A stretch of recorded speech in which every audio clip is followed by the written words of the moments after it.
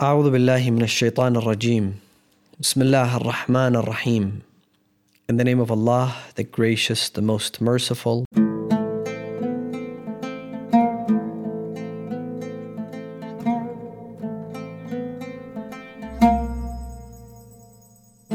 I am extremely delighted to begin this new series of examining the Holy Quran. And today, we will be looking into the first chapter from the Holy Quran. Though it is an extremely short chapter with only 7 verses, this small chapter from the Holy Quran, Surah Al-Fatiha, or the opening, Surah Al-Hamd, or the gratitude, is the greatest chapter of the Holy Quran. Out of the 114 surahs, this surah is the most beloved to the Almighty Allah subhanahu wa ta'ala. And Allah subhanahu wa ta'ala in chapter 15, verse 87, describes Surah Al-Fatiha, describes this chapter and states, وَلَقَدْ آتَيْنَاكَ سَبْعًا مِّنَ الْمَثَانِي وَالْقُرْآنَ الْعَظِيمَ. We have revealed unto you, meaning Rasulullah, meaning the Prophet Muhammad. We have revealed unto you the 7 repetitives and the glorious Quran. The 7 repetitives are the 7 verses of the first chapter from the Holy Quran. And there's a lengthy discussion to why Allah calls them the seven repetitives. The scholars have written tens, if not hundreds, of volumes of books discussing this particular ayah from the Holy Quran.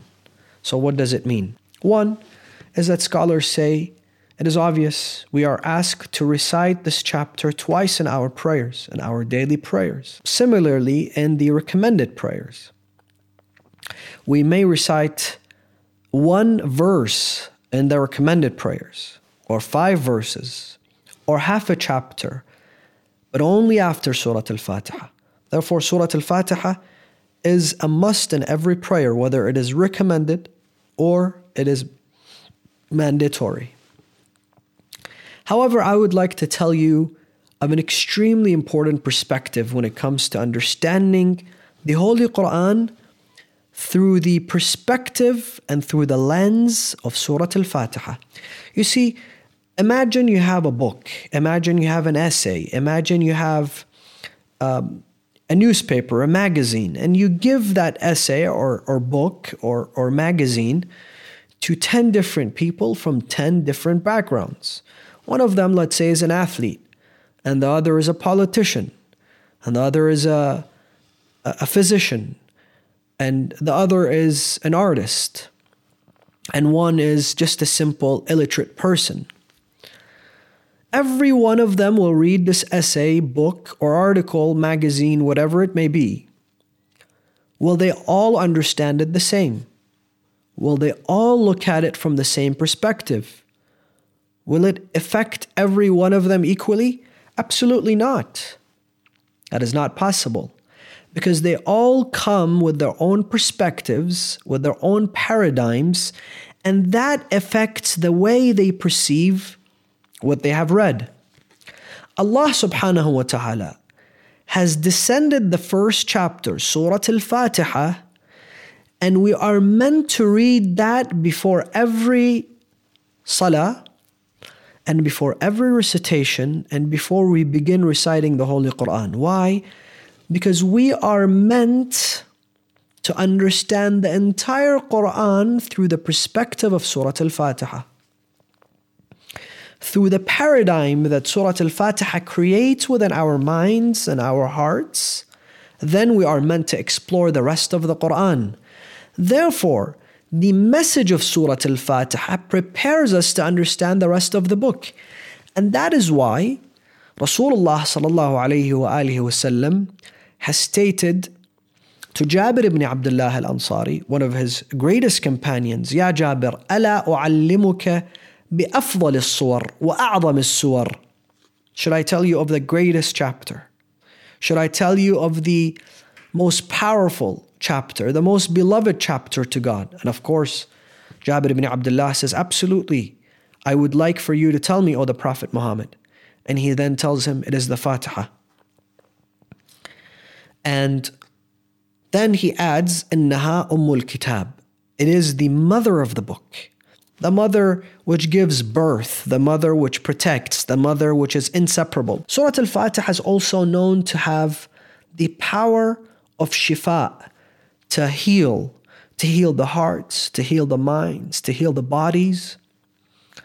And it is secretly attached to the number 7. Of course, there are 7 verses. And then there are certain letters in the surah that are repeated twice within this chapter. The first word that is repeated twice in chapter 1 is Allah. In this very small chapter, Allah has repeated twice. Ar-Rahman, the merciful. Ar-Rahim, the compassionate, is repeated twice. Also, Iyaka, the word Iyaka is repeated twice. The word Salat is also repeated twice. The word Alayhim is also repeated twice in the first chapter. And this all has a meaning. You see, the number 7 is an extremely important number. The days of the week are 7. And the dream of the Prophet Yusuf, chapter 12, which we will be discussing, he saw 7 cows. The tawaf around the Kaaba is 7. And similarly, you will find the number 7 repeating in very important ways within the Holy Quran. Therefore, in order for us to seek healing from Surah Al-Hamd, we are meant to recite it 7 or 70 times. And that is according to the Prophet Muhammad sallallahu alayhi wa sallam. Now, look at the way that chapter 1 begins. Bismillah, in the name of Allah, Ar-Rahman, the gracious, Ar-Rahim, the most merciful. This is how Allah wants you to start every chapter. And once you read the Quran, this is meant to be the lesson of the Quran. This is what meant to be the fruits of the Quran, for you to comprehend the mercy and the compassion of Allah subhanahu wa ta'ala.